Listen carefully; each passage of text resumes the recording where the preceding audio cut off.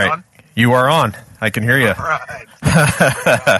No, don't worry about it. This is like one of the things of doing kind of a live podcast. Like I said on the email, I'll keep it.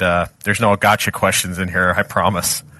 No But yeah, let me start with kind of an intro here, just for everyone that doesn't know. Today I'm with Matt Logan, head coach for the Corona Centennial football team. This is his 26th year leading that program, which has a national reputation for competing at the highest level. He's got a state championship, 3 Southern Regional championships, 10 CIF championships, and 19 league championships. I wish he was my coach. On the personal side, he's won every coaching award you can pretty much win, from the USA Today's National Coach of the Year to 6 Riverside County Coach of the Year awards, but many, many more. I'm not going to embarrass you with listing them off. There's too many. But needless to say, this man can coach and lead young men. I think part of the reason why I wanted to talk to you is, the brilliance and the success you've had over a long period of time, having a little exposure, and by little I mean minute, with Coach Pete Carroll and his whole Win Forever, and how he went back and studied the greats like John Wooden and Marv Levy, who also were able to kind of be great for long periods of time. I think that's really what sticks out to me when I follow and watch what you've done with this program. So can I just start with the big question, which is, what does it take to be consistently great? Well, I think in the high school level in particular, number one would be administration that supports kids, not just football, but kids in general, and then takes their wants, their needs first and foremost, regardless of any political or self-serving agenda, that throwing that all out and just being committed to supportive to all kids, and in my case particularly football. I'm on my 5th principal. I've outlasted 5 principals, so that's kind of interesting. But they've all been great, and they've all had that kids first mentality, and that's been great. I think a stable coaching staff, having coaches that are committed to us and want to be part of Centennial football, and we haven't had a lot of turnover in that regards in a long time. My defense coordinator has been with me my 2nd year as an assistant coach at Centennial, so all the way through my head coaching tenure, he's been with me as well, Dan Herring. And then I think thirdly, I think kids understand the expectations and what they're getting into. They understand that we're going to work extremely hard, and that success is earned, not given, and as well as their playing time and that and whatnot. It's all going to be based on hard work, and we're going to treat everybody fair. And I think we have that reputation, and so I think kids come in wanting to work hard and wanting to win. Yeah, no, definitely. I remember being very young and thinking my coaches were very old. I realize now that I'm older that they really weren't that old, and they probably could relate to more. They could relate to more than I thought they could. So having said that, as I've spoken to coaches, the thing I hear a lot is that kids are not the same, not as dedicated, committed, focused, what have you. But, you're there, you're on the front lines. Are kids that different from 20 to 30 years ago? And if so, how? I think they are for sure, and especially in the last couple of years with the pandemic going on and stuff like that, things have really changed. I think, social media is obviously a big part of that. I'm not very much involved in social media, but I know that the kids are, and that has such an important spot in their lives. And I think that from the coaching component standpoint, I think it's just important that when we when I say we, because I should say me because I'm way older than you, but when I wanted to know something, we had to go down the library and look up an encyclopedia, right? So these guys have information on the tip of their fingers, and so they're so used to instant feedback. And so I think as a coach, it's super important that where I've had to change is just, I think when we were getting coached, it was like, do this because I told you to do it, where these guys are looking for instant feedback because they're so used to it. They have it every day. And so you don't say just because I'm telling you to do this, we say we're doing this because. I think you have to explain more because they want that information. They seek that information. They need that information because they're so used to having it so accessible to them, where we weren't as, I'm going to put you in that category where we didn't have quite that accessibility. But certainly me when I was a kid or a college age kid. Yeah, no doubt. Yeah, I mean, what the coaches told you, I mean, everything was on paper. There was never the idea that we would look things up or Google for sure. But, as a follow-up to that, so, kids have changed a tad. Information is readily available, so they're, maybe that's influencing, on the social media side, maybe that's influencing them from a performance perspective, as a playing perspective, as a dedication perspective. But, I think certain things in life you kind of see a repeating history of, right? So, like, when you think of the hardest kids to coach, like, do they share a trait, a personality quirk, or a life story that you've seen time and time again where you've been like, Billy is a lot like Tim 10 years ago. Same issues, same issues with authority. Whenever we push hard, he goes right when we want him to go left. Like, have you seen that pattern repeat itself? For sure. In that case, yeah. And it's just a matter of trying to, find how you can, get that kid to respond in the way that you want him to, and that he, most, and I'm generalizing this, but most kids want to do well, want to do good. That's the goal. They join a team, and they join. So it's just a matter of finding out, what will make it stick for them in terms of what will lead them to getting to that area, to that point. Some are tougher than others, and it's just different ways. And I think, especially with what's gone on more recently, that's even a little tougher job on our standpoint, because there's been a lot of, kids with mental issues that, that I've never seen before or really dealt with, and at least on the football field. Football field was always a kind of a place where you could forget about all that stuff and just go play and, and knock the crap out of somebody, not worry about it, and get your anger or whatever it is out.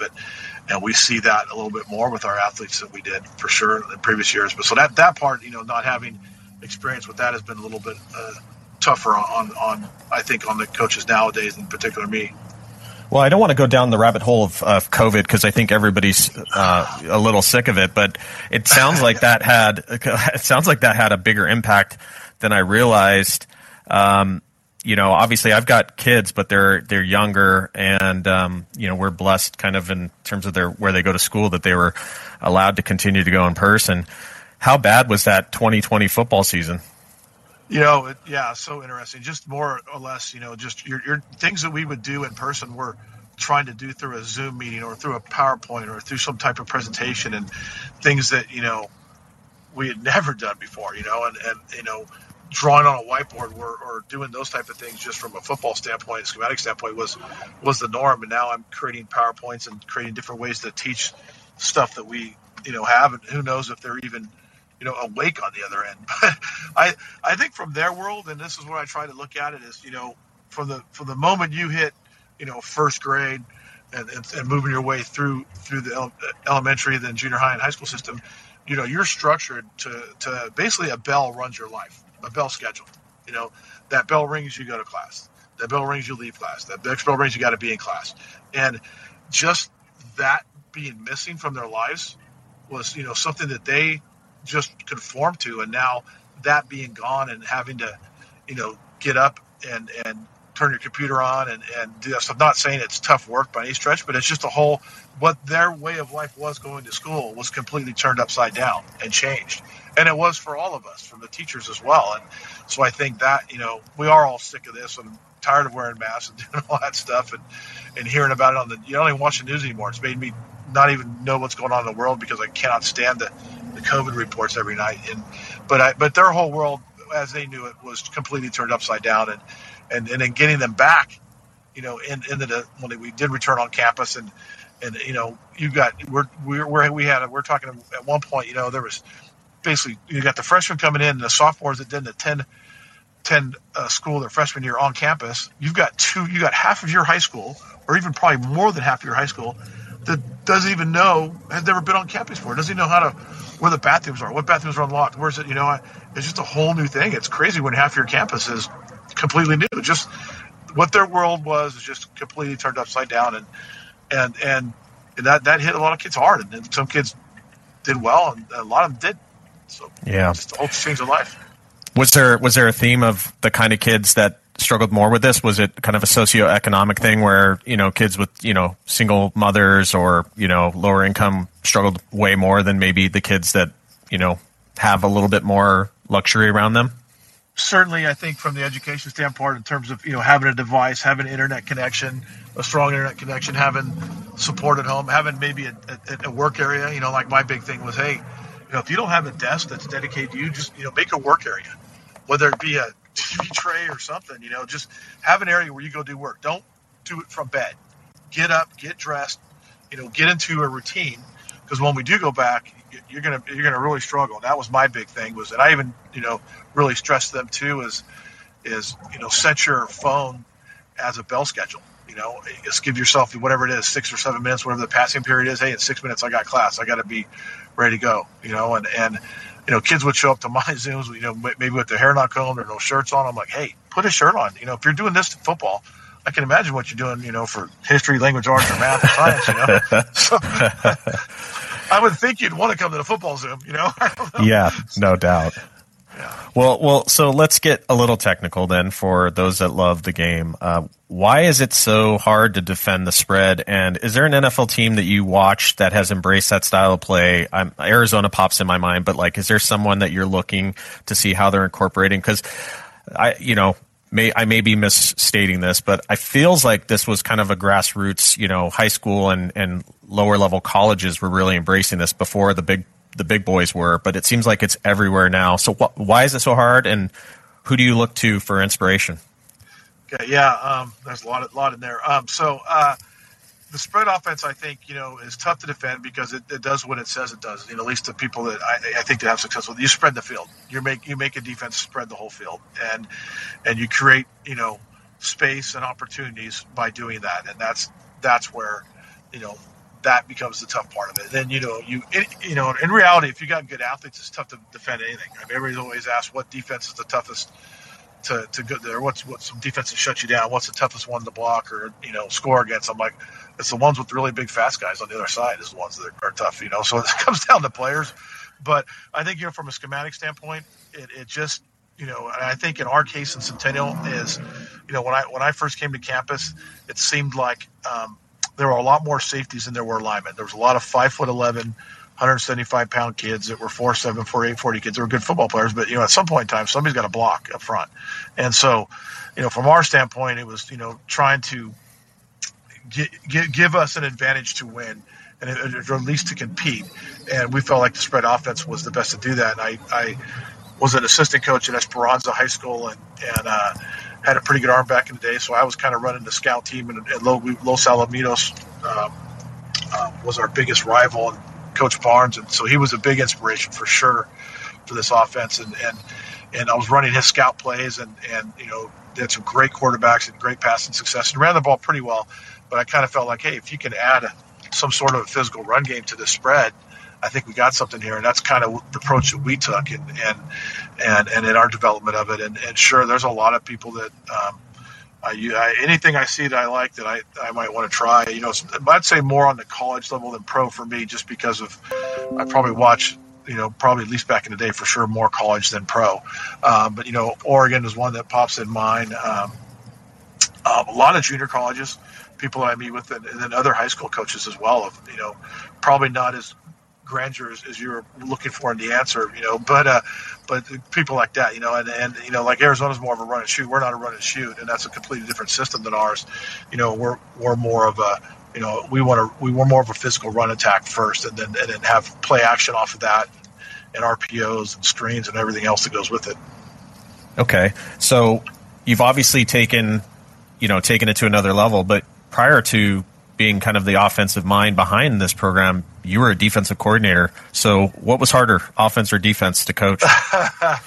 Yeah, I think now defense is way harder. Just with the, back when I played, the quarterback, was pretty much useless. He'd on a run play, he'd hand the ball off and turn his back to defense and kind of set up like he's throwing. But, now with running quarterbacks and quarterbacks that can do that, kind of evens the playing field. So I think when you play a quarterback that can run, it just makes it more of an 11-on-11 game for every play, as opposed to on run plays it's more of a 10-on-11 game type of thing. So I think the option football component of it, whether a read option or regular option, is just evens out the defense. So I think it's tougher to defend it than it is to play coach defense than it is offense in these times.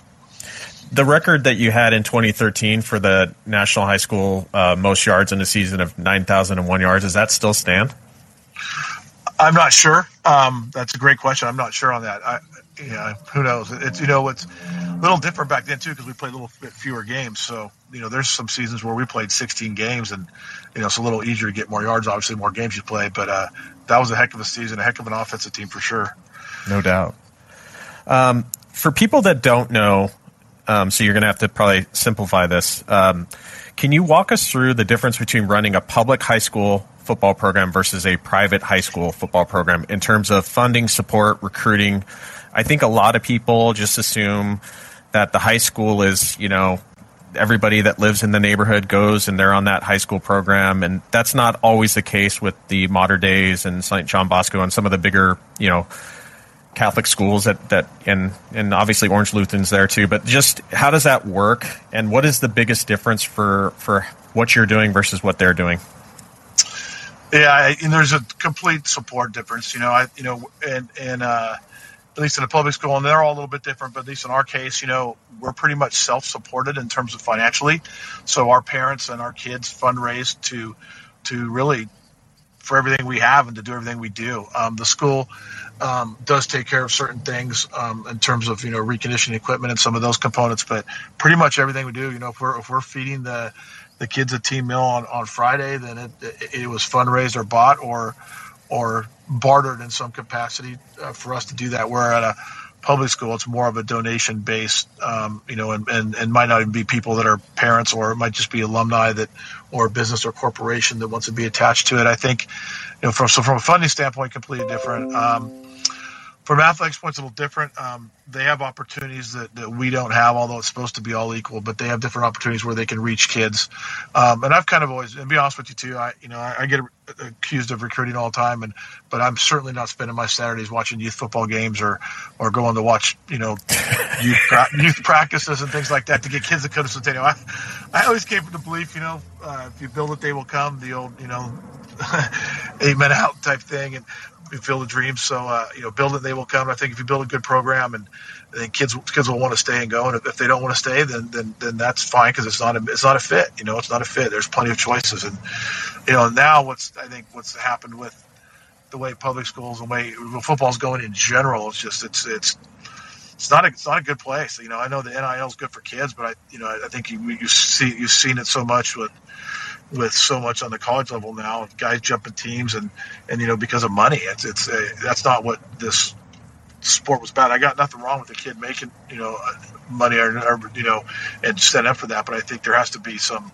governance to it. And I think that's turned that's kind of been going on at our level too. It's not just for the private schools. It's not just good enough to offer a kid a religious experience through high school and maybe helps them towards the tuition, but now it's even gone the other way to where they've extended all that and they're getting other benefits outside of just becoming getting the religious component of education and getting so off of tuition. It's gotten ugly. It's not fun. I don't like where it's going. I hope that it doesn't continue that path, because it's not good for the sport. Yeah, it seems to be like there's some sustainability issues there, because if everybody's bouncing and basically the powerhouses with all the alumni, and thankfully I'm a USC fan, but it's going to be really hard to compete with the USCs, the Alabamas, the LSUs, if you're Ole Miss. And I think Lane Kiffin was recently making some comments about that change. Yeah, for sure. So let me get back into a little nitty gritty. So the days of when I was working out, the thing we wanted was it was a VHS tape called Bigger, Faster, Stronger. It was the Nebraska, lifting program. Yeah. It was popular because Nebraska back then was something to watch for sure. Today though, it feels like it's more about speed, obviously explosiveness, technique. So if you were to give advice to younger players, junior high, freshman level, what should they be focusing on to play at a high level by their sophomore, junior, and senior year in high school? What type of lifting, agility, plyometrics, that type of stuff? Yeah, it kind of depends on the age too, but I guess in terms of lifting, Olympic lifts are to some degree, that gets to the point too when if you're doing too many Olympic lifts and things like that it becomes, too much technique work on the Olympic lift, and you're lifting for a sport, typically in this case football.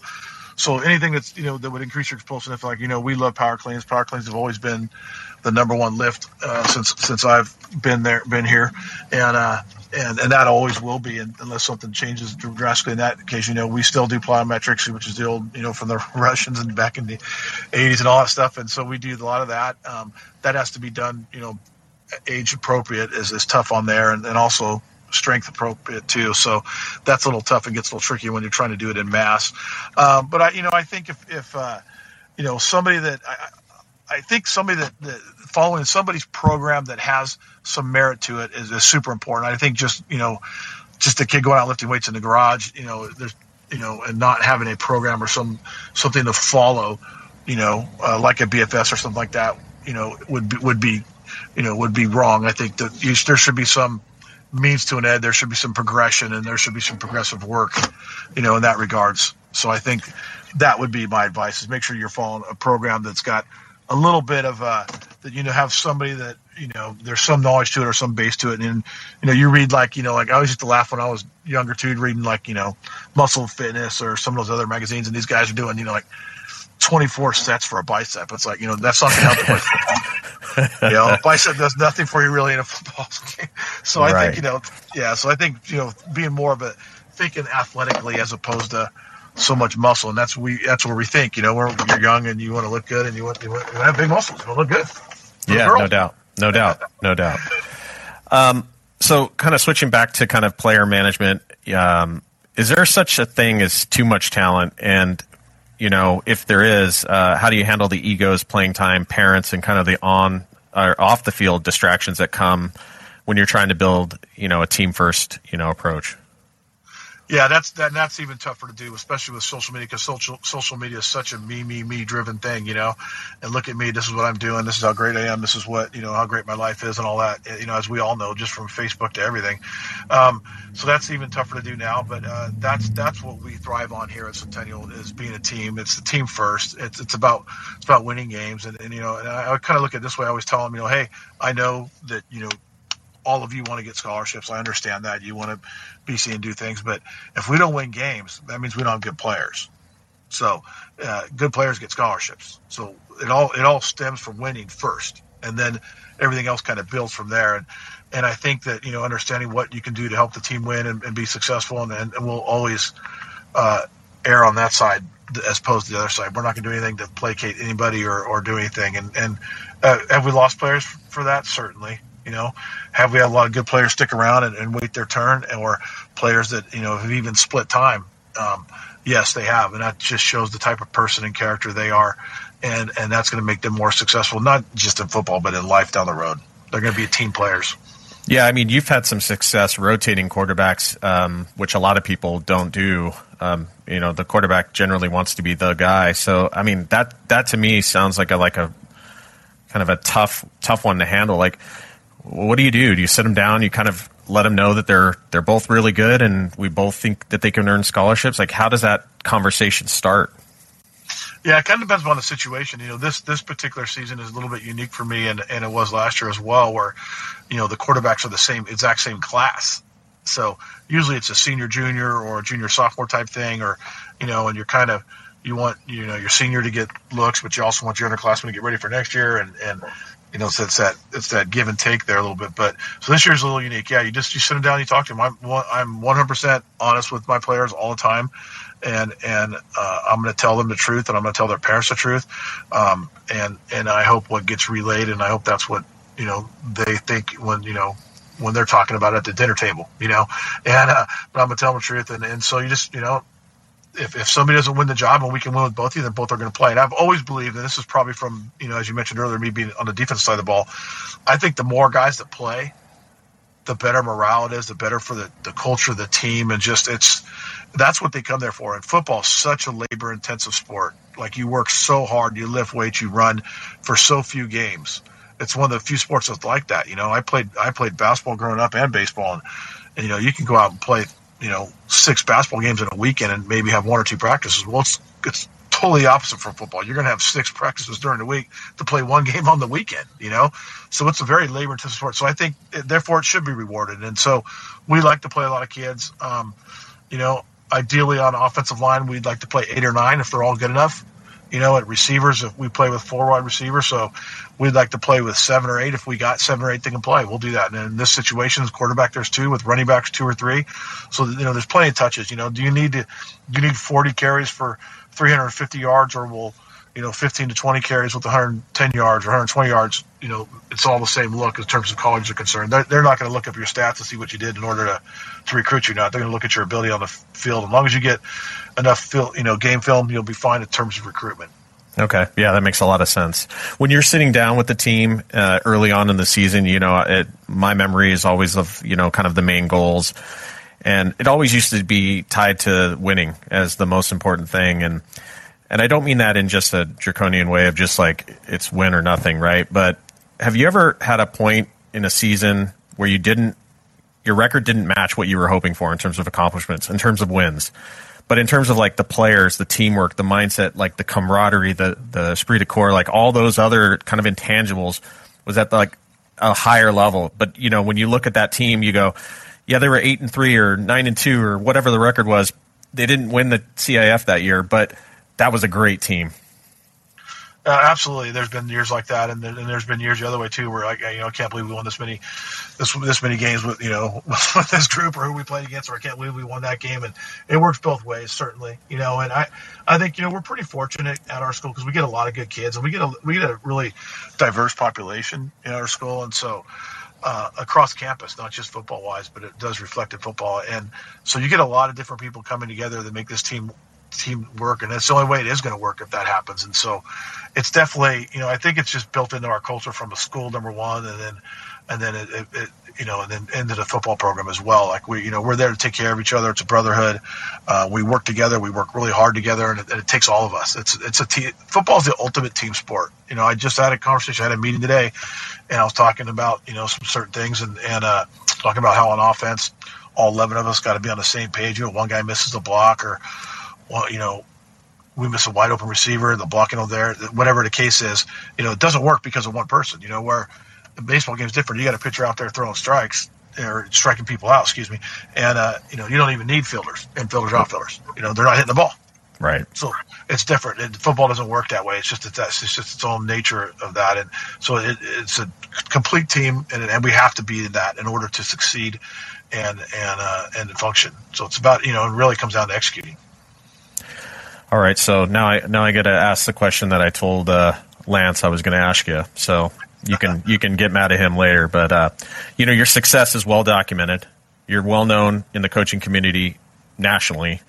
And while I love having you at Centennial, has there ever been a desire to test yourself at the next level, specifically college, specifically Division I college? There was at one time. I'm sure you know the story of my wife, getting breast cancer, my late wife, and passing away, and that changed the way I looked at life and looked at and changed my responsibilities because I had 3 little girls at home that that were the priority, and I needed to take care of them, and so that changed that standpoint. And that at this point, I was a junior college product, so I think maybe that might interest me down the road at some point in time because I still feel like one of the joys of being a coach, and actually it's my greatest joy of being a coach, is helping kids. And, as we get in as education, as teachers, I think you feel like you generally do that because you like kids and you want to help them.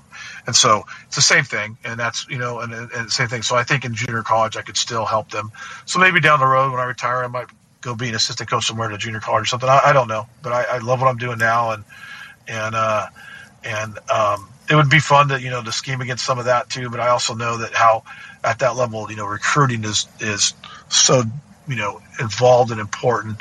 And I don't know, if I wasn't I would have a hard time recruiting somebody if I wasn't at a school or at a, working for coaches that I didn't truly believe in. If that was, if I'm just trying to job hunt and trying to work up the ladder, I wouldn't be able to do that. I wouldn't be able to stand on the table for a kid, say, hey, this is why I want you to come here. It's a great thing. If it's, and I know it's not great. I wouldn't do that. That's why I got out of sales and got into education. So, yeah, fair enough. Integrity is important, and obviously that's important to you. So, this is the last question, and I'm going to let you go. So, you're a coach, but you're a husband. And yes, I do remember your late wife. I remember fondly the fundraiser that you had at the school. That was very tough, and I think what you did is the right thing as a father myself. So, but you're a husband, you're a father, and a grandfather. Yeah. And how do you balance everything and dedicate enough time to all your teams, like your kids' teams, your grandkids' teams, your husband duties? I mean, how do you balance it all? Because running a football program as a head coach is a huge time commitment. Yeah, it's tough. It's very tough. And I probably didn't do a real good job of that, and just being honest, my first couple of years, because it was just so, trying to turn things and so much work. I mean, another difference between a public school and private school, as a public coach, I take care of the equipment. We take care of weights. We take care of speed training. There's a lot of hats we wear, where at private schools, they might have other people that do those responsibilities, and so, but it's tough. And I, it is tough. And I think, I remember when Donna got sick for the first time, and it just made me look at life differently. It made me really cherish and really honestly feel, so much more blessed with each moment you have with the people you love and with. I think that it makes all the little moments way more important, because you don't know if that's going to happen again. Because once you have something like that happens in your life, it makes you reflect and so I think I did a better job the older I got. Although it's funny, you would think that the more you do something, the better you'd get at it. And I feel like every year like just 2 weeks ago, we're instituting different training methods and doing some other things, and it's recruiting season for the college coaches, so they're coming around. It's like, man, I'm running around with my head cut off. I'm like, man, I've been doing this for so long. You think this would be easier? It never gets like that. But I think managing is tough. And I remember, distinctively when like Monday nights, which was a full night for me for sure, and during a game week, and setting aside, okay, the girls and I were just talking about this the other day too, is we watch Fear Factor together on Monday night, and then we'd read, and then they go to bed, and then I would get up once they fall asleep and go do my work that I need to do to get prepared for the week. So it was just adjusting schedules and, lack of sleep on my end, but that's okay. I figure I can sleep when I'm get put in the ground. So yeah, there you go.